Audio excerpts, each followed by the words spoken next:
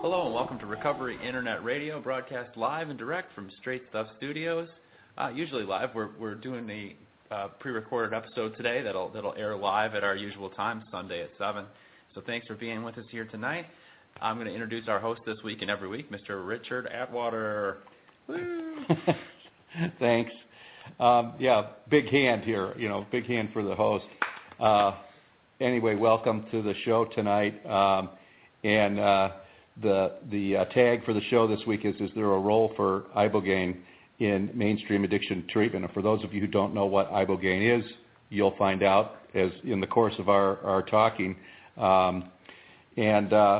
So, again, thanks for joining us tonight where we are every Sunday night at 7 o'clock. And thanks to our engineer, Chris, for handling this, all the technical intricacies of getting us on air. And there generally are some technical intricacies. So you can tweet us at Rick Atwater, or you can get a hold of us at recoveryinternetradio.com. That's recoveryinternetradio.com. Anytime for all of our archive shows and recovery resources. So we hope you check us out. Our guests tonight are Dr. Martin Polanco and also Deanne Adamson. So I hope I got that right, didn't I, Deanne? Yes, you did. Okay, good. All right. So I think we'll get started if you guys are ready with our talk. I guess the first question I have is what started your interest in Ibogaine, and how long have you been using it as a tool for the treatment of addictions? So I've been interested in entheogenic and psychedelic medicines for many years, and I was trying to find help for a close family member who was struggling with addiction. This was 13 years ago, and I came across Ibogaine, and this was the only thing that helped her. I see. Okay. And one of the other questions that I guess I had in my mind is were there other people, like 13 years ago, were there other people using this for that purpose? There were. I took my family member to see a person called Eric Taub, who was working in Florida at that time, and he's the one who helped her. So he was doing this before I was, and before him, it was Howard Lotsoff who was giving treatment. So they were the early pioneers in the treatment. Yeah, I've read a little bit about Howard, I believe, and he was pretty much of the advocate, the original advocate for Ibogaine use. Was he more or less the original guy in the U.S.? Very much so, and he was also the one who rediscovered Ibogaine, or discovered its use for addiction treatment. It has been used for different purposes in Africa, but in the West, its use for addiction was discovered by Howard and was promoted by Howard and was popularized by Howard. Do you know? And it may not be a question that you can answer, because I guess it's more about his original discovery. But how did he find out that it was helpful? Was there? I mean, it's always interesting to me to, scientific discovery, how that happens. Did he think it might be helpful at one point and use it, or how did that happen, do you know? Well, like many discoveries, it was serendipity. He took it himself, and he discovered how to take away his opiate withdrawal. He was a heroin addict, and he took it just for the trip.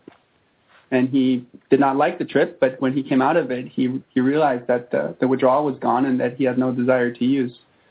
So it was just by chance that this property of the medicine was discovered. That is interesting. So he was a heroin user himself, and that's how it happened. There was I think it was a special segment on National Public Radio, I want to say a couple of years ago, about Ibogaine. Are you familiar with that at all? Did you? I think they were talking about its use in this country, in the U.S., and at that time, I think it was already not legal to do it. I don't think legal is the right term here, but unscheduled, I think, is the right term. But it was still being used from time to time in places, by people, and they described that in the public radio interview. Did you hear it, or are you familiar with that? I'm familiar with that segment, and they interview a guy called Dimitri, who's been very active in the underground. He's very prominent in the Ibogaine community, and he's helped a lot of people. He was giving treatments in the U.S. He's now in Costa Rica, but the use of Ibogaine in the U.S. is restricted and is illegal. It's not approved. Which I know this. I'm going a little bit off the reservation here, but why is that? If it's helpful, and I have no personal experience, so I don't know. But if it's helpful, why is it restricted? Well, it was in the 1970s that it was scheduled by the Controlled Substances Act, and it was placed in Schedule 1, which is the most restrictive schedule for a drug. This schedule is for drugs that have no medical use and high potential for abuse. So it was misclassified because it was put in this category. And what other drugs would be in that category, just for instance? Heroin, crack cocaine, even marijuana is in that category. Cocaine is actually Schedule 2, so cocaine is even less restricted than Ibogaine. Okay. That's odd. Yeah, it doesn't make any sense. It's completely misclassified. And is it still classified in that fashion? It is. So it's a Schedule 1. I get where do narcotics fall? Well, heroin is Schedule 1, but morphine would, Schedule 3. So that really varies quite a lot, depending on whether they have a use in modern medicine, whether they're safe to use, and whether there's a potential for abuse. Okay. Yeah, it doesn't seem, and my understanding is Ibogaine was originally used by indigenous people in their religious practices, and it's a hallucinogen, but it has a lot of unpleasant side effects in its natural form. Am I right about that?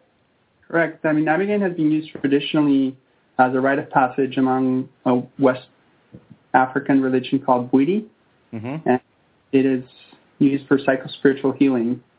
And over a century, it's been used for different treatments. It was used to combat fatigue. It was used to reduce high blood pressure.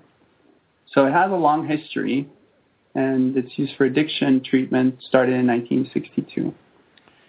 One of the things that is a little bit, it's somewhat puzzling. But here's the thing, a lot of the traditional treatment for addiction at least in the U.S. is, although it's difficult to get anybody to talk about it, it has a spiritual base. But yet, when we talk about a medicine that might have some properties of spiritual healing, it becomes not something that people even want to talk about that even less. Well, is there something wrong with spiritual healing, or is that a topic we can't touch with by modern medicine, or what is that? Hi, Rick. I think that, when it comes to spiritual healing, it's not measurable, it's not tangible. So when it comes to, science and medicine, it's going to be outside of empirical research.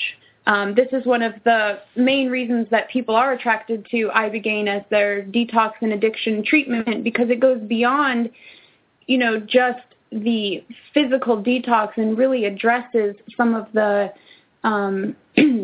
deeper psychological aspects underlying addiction and recovery. With Ibogaine, people report, going into their subconscious and really being able to access some of that stored pain and trauma and unresolved issues and some of that negative energy that is blocking them from healing. there are many other reasons that people are turning to Ibogaine other than addiction. Although Crossroads typically just treats people for addiction and primarily opiate addiction, there's so many other benefits that are coming out of this. And it is the spiritual healing, the psychological healing, and even the physical, physiological, and neurological healing that is taking place, which is then opening a person up to create changes in their external world, in their relationships, in their life, in their careers. Okay, yeah, and that's the part that, it's almost like if you've been, I'll use the term marginalized, if I can use that term. If you've been marginalized by the medical community at large, if you've been looked at as a, kind of something that is along the edges of acceptable treatment, you almost have to go out of your way to make sure that you're legitimate, you're showing your legitimacy to people. And then that's, some of these other things that you're talking about get lost in that effort to stay medically legitimate somehow. Because these are the things we don't hear about, Ibogaine, what you're just talking about. Mm-hmm. Do you think that that's true? Do you think what I'm saying is accurate, or am I just wrong about Ibogaine being marginalized?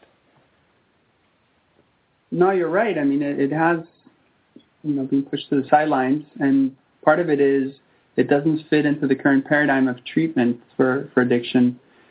Pharmaceutical companies like drugs that work on a single receptor, and Ibogaine works on multiple different receptors. And it doesn't fit into the profit model because it's a single administration modality. Pharmaceutical companies, they want treatments. They don't want cures. They want treatments which you take every single day and which manage the disease, but something which you only take once in your life is so far outside of the norm that they just, it won't make them any money. Right. That's not something that Pfizer wants to pursue. I got that. I can pretty clearly see why. You said something about they're more interested in a single receptor, a drug that addresses a single receptor rather than multiple receptor. Tell me what that. Explain that to the audience a little bit, because I think people might not understand that. Well, that when they do research, they want something which is very clear, cut, and measurable. So when you have a drug which works on a single receptor, you can really tease apart the effects of it. Okay. But when you're dealing with addiction, you have to fight it at multiple levels. It's not going to be a drug which affects a single receptor that actually helps with the withdrawal and which helps with cravings and which helps with depression. So it's... Yeah. It has to do with the measurement of it, basically. It's not easy to measure the effects because of the multiple receptors. Correct. Yeah. Okay. So if it's that, then that would make it not fit very easily into something that the FDA would approve. Correct. Yeah. And it's interesting. My dad was a chemist who worked as a liaison between the pharmaceutical company that he worked for and the FDA. So it's interesting that we're talking about this. Anyway, so I'm still, so I guess my next question is that, you're a doctor, and yet you had a family member who had a problem, and you went outside the accepted path of medical practice at that time, or maybe it wasn't, I don't know, but it seems like what would be called an alternative treatment. Can I ask why you took an alternative path rather than the accepted medical path at the time? Mm-hmm. Well, we had tried the traditional and accepted path, and we had done several attempts at rehab. Okay. It's just very difficult to break through the addictive thinking when the person doesn't even admit they have a problem. And they're not going to be very receptive to therapy. But what I saw was that after Ibogaine, she took the necessary steps to move away from the addiction. went back to school. She started practicing yoga. She started eating healthy. So it was a catalyst which pushed her in the right direction. It wasn't a cure, but it helped her see through all of the ego defenses she had set up to protect her. So I see. So you had tried other things. That was the, and had, I assume, exhausted the existing possibilities. Correct, and that is the majority of the patients that come visit us. They have tried rehab, some of them 20 times, and it just hasn't worked for them. So they're desperate, and they come to take the treatment, which is for them scary, and it's outside of the norm, and people try to talk them out of it, but it's very effective, and it helps them, break through and have that transformative experience. Yeah, I've read some of the testimonials by people that have been, to your clinic, Crossroads Clinic, but also to other clinics, and they're pretty convincing testimonials. I assume you run the clinic. I assume you've seen a lot of success stories. Yeah, it's really amazing to watch the transformation that people go through. They come into the clinic actively using, so they don't have to be detox. They come in using heroin or using oxycodone, and we stabilize them, and then we detox them. And in a matter of 3 days, they most of them have absolutely no desire to use, and the withdrawal is gone. There might be some residual effects which are manageable, but it's nothing compared to what they would go through if they had just quit cold turkey. So it's really remarkable because there's no treatment like that in Western medicine that can, over the course of 3 days, interrupt a pretty hardcore and heavy addiction. No, none that I know of. And one of the things I do I'm a addictions counselor myself, and one of the things I do a lot of work with is opiate addiction. So I know quite well that you're accurate about that. There's nothing like that here. Does the Ibogaine mediate the withdrawal symptoms themselves, or do you have to use other things along with the Ibogaine to do that, or is detox first and then Ibogaine later? How does that work? Well, Ibogaine is the detox. Ibogaine takes away the withdrawal. Oh, it does? Okay. Yeah. Because it works on so many different neuroreceptors. It addresses many of the issues associated with withdrawal. So it's not just the physical symptoms, but it's also the depression that is lifted. When Ibogaine is taken orally, it is metabolized by the liver into a substance called noribogaine. This is a fat-soluble molecule that stays in the body for 30 to 60 days, depending on how you metabolize the drug. And it attaches to the mu and kappa opiate receptor. It's an agonist at those receptors, and this alleviates the post-acute withdrawal syndrome, which is usually the reason why people relapse. Because even when you detox, you don't feel right for a period of time afterwards. You're unmotivated, you're depressed, you don't feel right in your skin, and people would just want to feel good again, and so they end up relapsing, and Ibogaine takes care of that. So Ibogaine will stay in the system that first 30 to 60 days, the post-acute withdrawal time period where most people relapse, is what you're saying. Yes. Yeah. Well, that's interesting. What do we know about the history of its use? We talked a little bit about the gentleman that was first doing it here in this country, and then what's the history? How did it move into its current status? Mm-hmm. Well, I mean, it was made illegal, but then Howard Lotsoff worked very hard to gain mainstream scientific interest in this medicine so that they would research it. He finally got a doctor by the name of Deborah Mash to take him seriously and to really do proper clinical trials. And these trials were approved by the FDA and the DEA, and they were conducted at the University of Miami. They saw several patients, and they ran out of funding, so they had to take the trial outside of the country to St. Kitts. And over the course of years, they saw approximately 400 patients. So it was studied, and it's pretty well documented, the effectiveness of this medicine in preclinical models and in clinical models. And so that was a pathway it's taken through the regulatory system. It just got stuck at the level where the pharmaceutical industry had to step in. They just weren't interested. And what years are we talking about when the research went to St. Kitts, and then we were at the next phase of the trials where the pharmaceutical companies? What are we talking about? Are we talking about the 90s or? It was the 90s, correct? Okay, all right. So it just basically it got hung up in the system somewhere because it wasn't a valuable. It couldn't be demonstrated that it would be valuable enough for the pharmaceutical companies to pursue it. Mm-hmm. Okay. Right. Well, that's a pretty lame reason, if I do say so myself. Yeah. Well, the thing is that pharmaceutical companies are there to show a profit for their shareholders. So their job is to, make profits, not to help people. Unfortunately, probably that's, for the most part, that's accurate.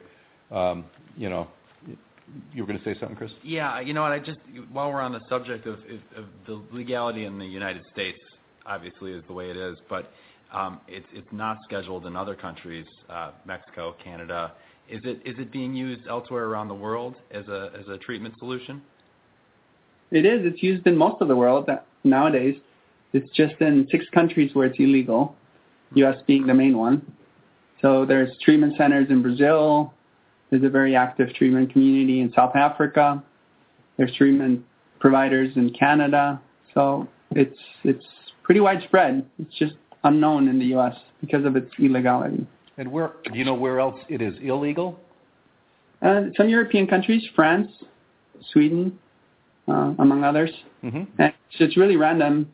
There's most of them. There's really no reason why it got made illegal. In France, it got made illegal because of some deaths that occurred.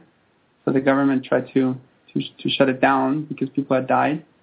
But in other countries, it was just really random. There's really no reason why it's illegal. Okay. Yeah, like you were saying, even here, that the illegality came in the 70s when it might not have been fully understood what benefit might have come from it. It just kind of got lumped in with a category of other substances. So it's interesting.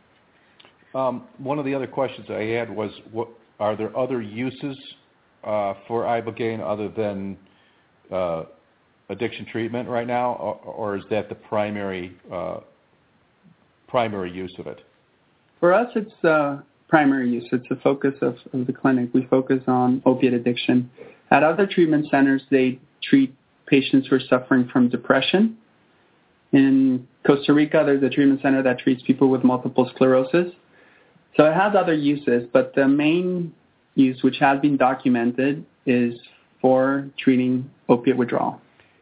And will it be, is Ibogaine also used, even though, say, a drug like cocaine doesn't necessarily have a physical withdrawal associated with it, but there's certainly the process of craving and the psychological withdrawal aspect. So would Ibogaine be useful in treating other addictions?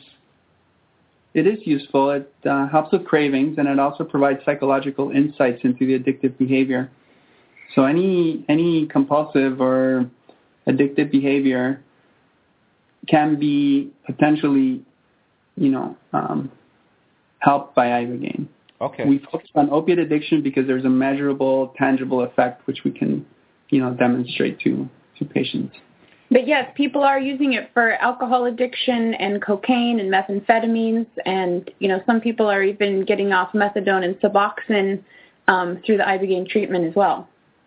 Well, that's good to know because, and you also mentioned it's not just heroin, it's opiates, because that would include all the prescription, the oxycodone and all the rest of the popular abused opiate drugs as well. So you treat those as well, I assume. Correct. Yes, absolutely. And honestly, that's a lot of the people who are seeking help. It's people who have become addicted to their pain medications after an injury, accident, surgery, trying to deal with chronic pain. And eventually they realize that their tolerance and dependency is increasing and that so is the pain, and it's not working for them anymore. So a huge population seeking Ibogaine is that population that's not necessarily your street addict, for lack of a better word, but anybody from any population that just happened to get addicted to their pain medications without realizing it. There's no education when you're put on pain medications as to the nature of addiction, and most people don't realize until they are dependent on their pain medications and they can't get off. Yeah. Do you think, I don't know, this may be a more of an opinion-related question, but would there be a difference in the way that you would treat someone who might be, like you said, like more of a street type straight heroin user, long-time heroin user, and a person who becomes addicted to their pain medication? Would the treatment differ? Well, not for short-acting opiates. They're all treated the same. Say somebody who's on oxycodone would be treated the same as somebody who's on heroin. They come in and we stabilize them for 2-3 days. We give them morphine or oxycodone, and then we detox them. What does differ is when somebody's on methadone or Suboxone, because these are very long-lasting drugs that have an extremely long half-life. So we have to switch people from methadone to a short-acting opiate or from buprenorphine to a short-acting opiate for a period of weeks, which can be anywhere from 3 to 8, and then we detox them. So it's actually harder to get somebody off Suboxone and methadone than it is to detox them off heroin. No, I believe that. And part of that is because those drugs also have, if I'm not mistaken, they have some measure of agonist in them as well. Yeah, and they have very high affinity for the opiate receptor, particularly buprenorphine. It's what's considered a very sticky drug, so it's very hard to dislodge from the opiate receptor. So it stays there. So when you say a short-acting opiate, what would that be? So they would have to get back on oxycodone. Okay. Before we can treat them. Okay. Yeah. Well, I understand that. So they actually use an opiate to get off of a drug that's used as a substitute for opiates. It gets pretty convoluted, doesn't it?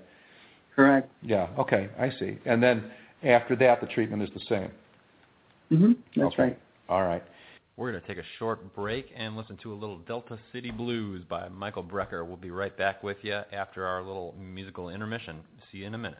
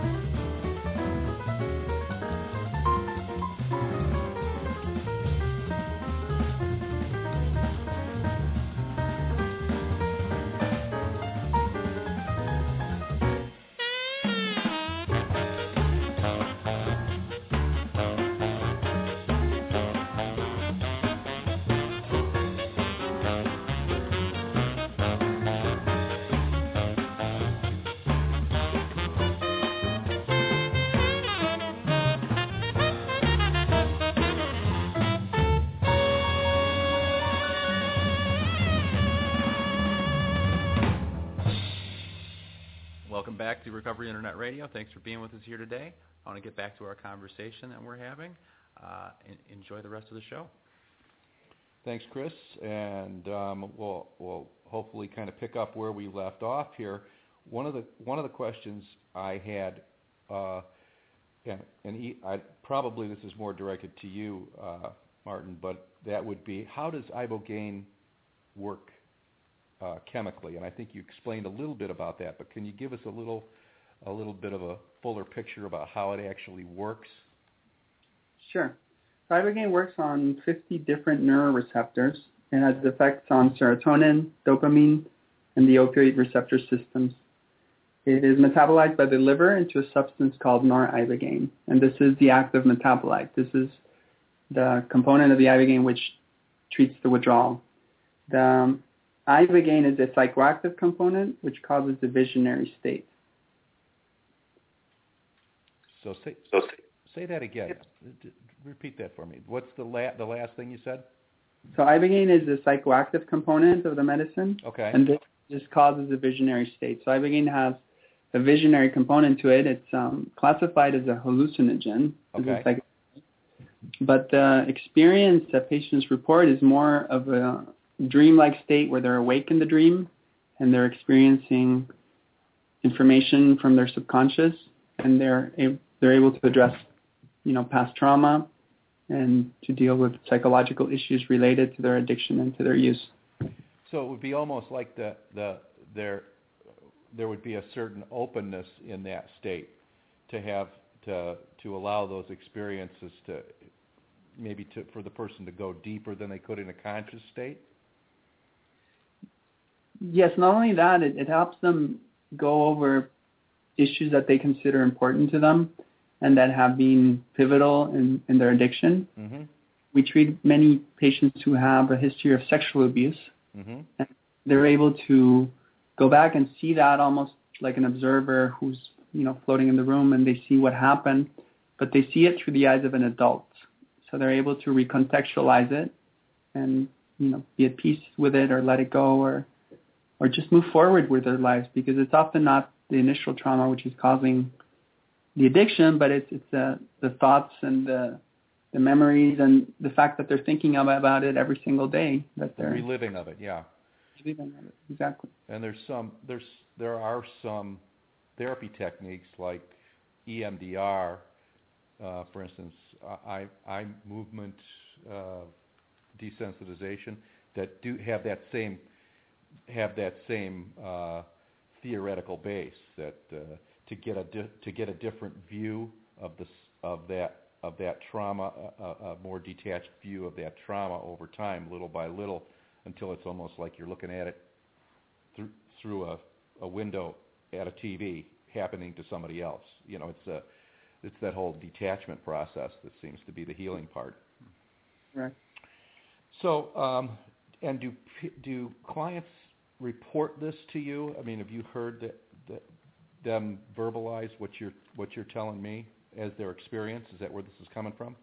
Yeah, generally during the experience, it's a very introspective state where people just lie in their beds and they don't really verbalize about what's going on. Mm-hmm.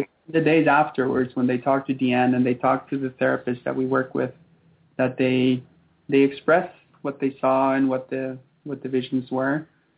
So I'll let Deanne. Okay, good segue. Good segue. Go ahead, Deanne. So what happens then? Yeah.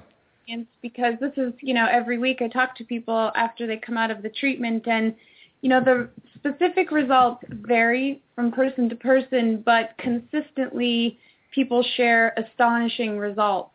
Common things are that, pretty much everybody will share that it is much easier than any other detox experience that they've tried.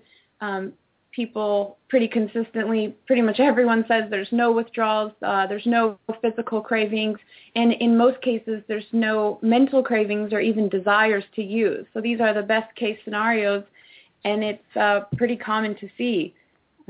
People come out saying that they have a better understanding of their addiction, they have a better understanding of their blocks and what was holding them back, and how they can move forward now and the changes they need to make. It's pretty common to have this sense of freedom, this sense of liberation, and relief. A lot of people talk about the feeling of a new beginning or a fresh start. People talk about the increased motivation and energy and hope and faith and just, starting the recovery process. I mean, to most people, recovery is just daunting in how the process unfolds traditionally. It's very painful. But after Ibogaine, it's like this, slate has been cleaned and the person can really connect with their true self and has been able to accept, what has happened and where things are at, and better able to piece the, action steps moving forward into smaller chunks so that it's more manageable for them. Mm-hmm. Other really common things that people talk about after their Ibogaine experience is just, having more meaning and purpose in life. During the experience, it's very common for people to connect with their core values and, again, their true self, and really see how they may have gotten off track in their life. So afterward, pretty much everyone will talk about this clarity, just being so clear in their mind and knowing exactly what it is that they need to do, which really opens them up to therapy and doing the work afterwards, because now they can see what their responsibility is in recovery. Mm-hmm. Okay. And happiness too. I mean, this is a big part of, people's experience post-Ibogaine, is just this emotional balancing, this emotional stability. And, sometimes those negative emotions still come up for people, but it's in a much milder form, and it's easier for them to manage that and understand that. One of the things that I've noticed with opiate addicts is that there's a lot of fear associated. It's out of balance would be would fit with your terminology. The fear is actually more about what will happen to me without the drug, and will I get sick? It's just I call it junkie fear, but probably not a particularly kind term, but it's an out of balance sense of fear. Do you see that in people as they come in, and then do you see that being relieved afterwards? Well, when they come in, there's always fear and apprehension, and some people, they're afraid this might not work, so there is that concern, but that is very quickly alleviated. But it's a process. So the day right after Ibogaine, they don't feel great. It's actually pretty uncomfortable. So it's not right away that they see the benefits. It's on the third day where they really start feeling good.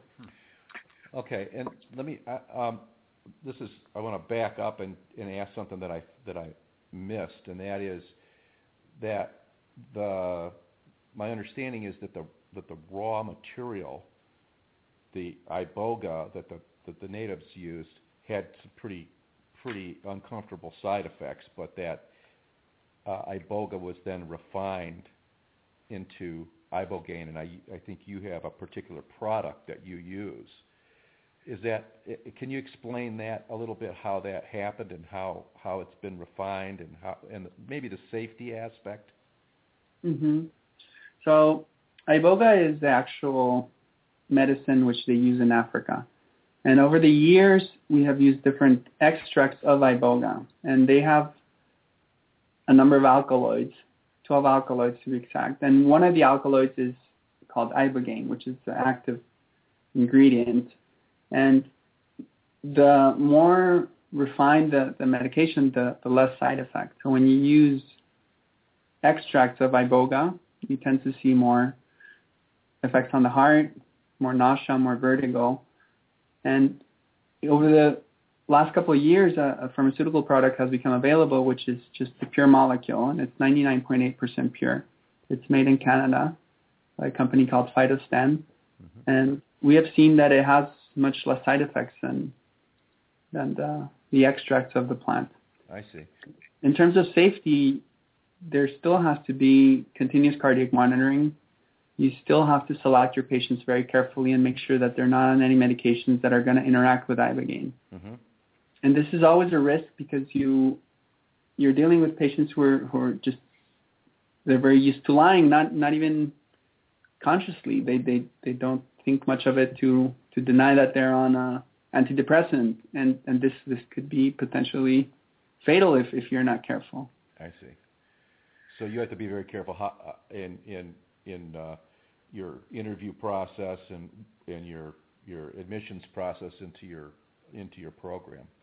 Yes, and also stabilizing patients and making sure they have a cardiac workup before treatment, just to make sure that they don't have any medical conditions which could, be risky during the detox. Okay. All right. Yeah, I wanted to, because that's sort of a question that was on my mind earlier, but I just wanted to get back to that. But I want to get back to the treatment and, well, maybe just one quick thing, and that would be: are there still some side effects even with the relatively pure extract? There are. I mean, the most common thing we see is nausea. Mm-hmm. There's ataxia, which is an inability to coordinate body movement.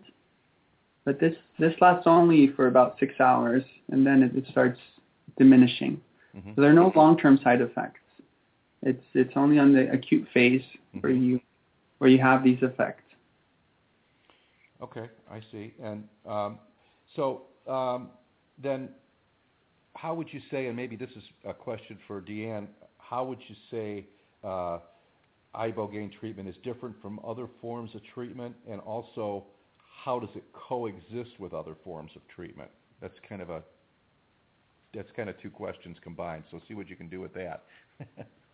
Yeah, great question. First of all, Ibogaine is a one-time treatment, so this is always a question people ask, as opposed to like Suboxone, Methadone, or Naltrexone, which are ongoing treatments. Another thing is the whole Ibogaine experience, minus the extended aftercare that is provided, is 1 week long. So you're not checking into a residential center for weeks or months on end. It's 1 week, sometimes 2 weeks if necessary. Ibogaine can interrupt addiction in one night. I mean, what other medication in the world or detox can really interrupt addiction like Ibogaine in one night? I mean, we really haven't seen it. Ibogaine skips the withdrawals and really eliminates the cravings. Again, we don't know anything out there that can just skip the withdrawal process and the cravings altogether. Ibogaine, Martine can talk more on this too, but it really resets the brain and the neural pathways back to an original state before the person became addicted. And this is just, phenomenal to watch even from an outside perspective without even being able to examine the brain. And then as we were talking about that certainly speaks to its difference. Yeah. There's in other words, there's really nothing like it. Yes, correct. And then, what's really exciting for me as a recovery coach working with people afterwards is that Ibogaine really unlocks those inner answers and solutions, and really helps the person become their own healer. It has this ability, as we shared, to go back into a person's past and really unlock, blocks or barriers in the subconscious, and really just provide an opportunity for a person to navigate their psyche and, observe what is going on in their mind and in their patterns overall. Do people need generally, I mean, I don't know that everybody is necessarily the same here, but do people need an ongoing way to process those insights, or is that generally not necessary? I would say that it's highly advisable that people do some form of aftercare, whether it's individual counseling or AA, whatever works for them. Mm-hmm. Okay. In terms of processing, we have an on-site counselor that helps prepare patients for the experience, helps them set their intentions for the journey, and then helps them deal with material which has come up from the subconscious. And then after they leave, they are able to be in touch with recovery coaches, which is, Deanne's area. Okay. Yeah, okay. So to answer a couple of your questions there, I mean, Ibogaine treatment is the tool in the bigger picture of addiction treatment and recovery. It's certainly not end-all, be-all medication as I think some people hope or go into it weighing their experience on Ibogaine. So our role, and my role specifically, is really to help raise awareness and educate people on the importance of looking at the bigger picture of recovery and incorporating all of the recovery supports that are available to a person within their community. So again, working with their community counselors, their psychiatrists, getting involved in community support groups, getting involved in volunteer work and service work. Some of them do go back to treatment or to IOP. It's different, for each person, but Ibogaine really helps a person open up and accept help and really helps them, prepare for all of the other programs that are available to a person. So it absolutely, resonates and aligns very well with the other traditional and non-traditional programs that are out there. Yeah, and that speaks to the question one of the questions that I had meant to ask you, which really you answered before I asked, and that is, is there any concern that people will see Ibogaine as what I term the magic bullet, and then not, because it's so effective in terms of its detox capacity and it opens you up so in such a gentle and good way that would be all, they might think that would be the end of the work. Yeah, that there is that risk, and people do come in sometimes expecting, the magic bullet to take care of all their problems. And so we always emphasize that this is not a cure for addiction. This is an addiction interruption. And, the detox is one part of it, but the actual work comes afterwards. So the hard part is, staying clean. Getting clean with Ibogaine is easy, but actually maintaining sobriety, that takes a lot of work. And it's often a challenge because people feel great after Ibogaine and they just want to rush home and they don't feel like enrolling in any other program. They just want to get on with their life. Sure. But then when they get home, whatever wreckage they left behind, is still there. So, and they have a lot of problems dealing with that if they don't have a plan in place before they come in. Yeah, and that's one of the things I assume that aftercare helps them address, is to have a plan. Absolutely, and we really even heavily promote pre-care as well. So when somebody is interested in signing up for Ibogaine, we sign them up with a recovery coach and start that pre-recovery program before they even go down to their experience, to address the ambivalence and the fears and the resistance, to help prepare them for recovery. And the work on their behalf, because part of the addictive mindset is looking for something in the external world to solve their problems. And so, educating people that, Ibogaine will do its job. I mean, undoubtedly it does its job, but helping people see what their responsibility in recovery will be. Do you do the pre-care and the post-care, or those are two separate things? Yes, we do. And again, a lot of our patients are coming from other centers, and so sometimes, their own counselors and their own treatment providers in their community are helping with the pre- and post-care, but we absolutely do offer it as well through our recovery coaching program, and through our online program, because people are coming from all over North America and sometimes the world. So they're starting from home or they're starting from their residential center, and we will pair them with a recovery coach and get them enrolled in the online program so that they can start going through, daily modules. It really depends on where they're at and what they're looking for. Okay. Another question I had for you is because Ibogaine treatment has been marginalized, does that make it difficult? Of course, it's not. It's not an unscheduled substance in Mexico where you are. But have you come under any difficult, criticism or professional criticism? And if so, how do you handle that? Well, yeah, it's a great question. I mean, honestly, people are pretty mesmerized and intrigued by it, surprisingly. And for us doing aftercare, we have a team of recovery coaches. We don't send people to Ibogaine. I mean, people find Ibogaine through their own resources, through their own will. They do their own research and find it by themselves. So for us, we are simply doing, the aftercare to help support them. And not really getting, overly involved in their decision to do Ibogaine. It is a personal decision, and so it's not something that, we decide for them. And there really hasn't been any direct criticism to aftercare. No, if anything, people agree that if you're going to be doing something like this, it needs to be taken seriously and followed up appropriately. Okay. And what about the Ibogaine treatment itself? Has there been any, is there any difficulties or criticism of that professionally? That's, I guess, more a question for you, Dr. Polanco. Sure. I mean, and this comes up all the time. Patients ask us why it's not FDA approved. Yeah. And, physicians who are thinking of referring patients, they have concerns about the safety profile. Mm-hmm. So these are things which are important, and I'm glad that people do their research and they ask about this. But it works, and the work speaks for itself.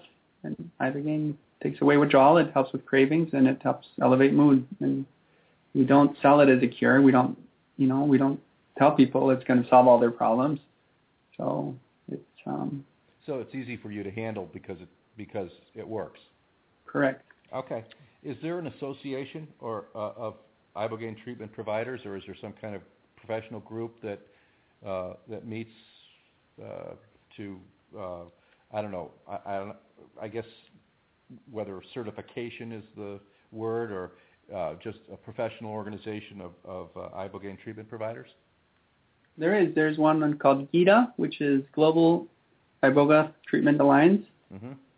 And there's the organization called MAPS, which is Multidisciplinary Association for Psychedelic Studies. Mm-hmm. But there's no formal licensing body where providers get certified or licensed. Okay. Are you involved in either one of those organizations? I am part of GITA, and in the past I did work with MAPS. And I'm, a proponent of having greater licensing and more transparency into who should be giving the medicine. Mm-hmm. What would you say your vision for the future of Ibogaine treatment would be? What in 5 years or in 10 years, what would you like to see happen? Well, it would be fantastic if Ibogaine were used as first-line treatment for opiate addiction. Mm-hmm. Instead of being prescribed Suboxone, patients are knowledgeable and informed about Ibogaine. I would like to see Ibogaine be approved and regulated. Right now in Mexico, it's not illegal, but it's not necessarily approved either. So we're able to use it as physicians because we can use experimental treatment, but there isn't any regulation. So I think that would be beneficial as well. Okay. And finally, I would want Ibogaine to be more widely available to people who don't have, the financial resources to leave the country. That would be my wish. And your clinic in particular, what is your vision for Crossroads Clinic? Well, to be able to offer, the comprehensive pre and after care, but also have a residential program where people can stay for weeks or months, depending on what they would need. So that's what we're working on right now. Okay. And I'd like to give you an opportunity to let people know how to get in touch with you if you'd like to do that.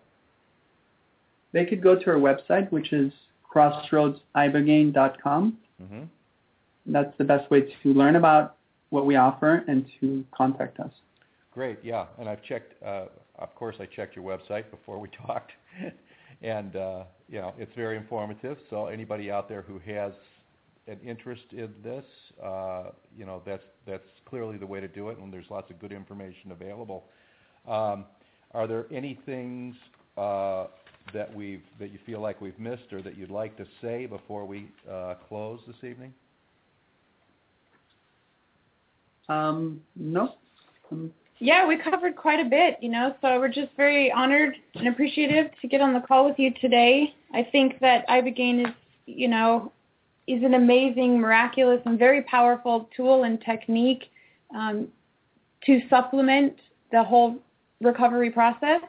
And I encourage people, though, to do their research, and we can help with that, too. We have a lot of enrollment specialists. If they want to call in and chat with us, we can answer questions and help families identify if the treatment is right for them and what that entire process looks like. Great. Well, you guys have been I think, articulate about the subject and helpful and given us a lot of good information. And I think exactly if people are interested now, they know how to go about that. And it's good to know that people can either call you or contact you through your website and get more information. So thank you for being with us and giving us all that good information. Really appreciate your time. And so I'd like to thank you both, Dr. Martine Polanco and Deanne Adamson, aftercare specialist with the clinic, with Crossroads Clinic. I want to also thank our listeners for making us a successful little underground support source for the recovering community. We'll email out our reminders for next week's show, and as always, we'll try to look at recovery from a wide and open perspective. So check recoveryinternetradio.com for all of our archive shows and to get on our email reminder list, which we send out weekly. And remember, too, that we want to hear from you so we know where our listeners are. And now maybe we'll have some listeners from Mexico. We hope so. So as always, live today, love yourself and your neighbor, and together we'll trudge the happy road to destiny. We hope you've enjoyed the show, and we'll see you next Sunday evening.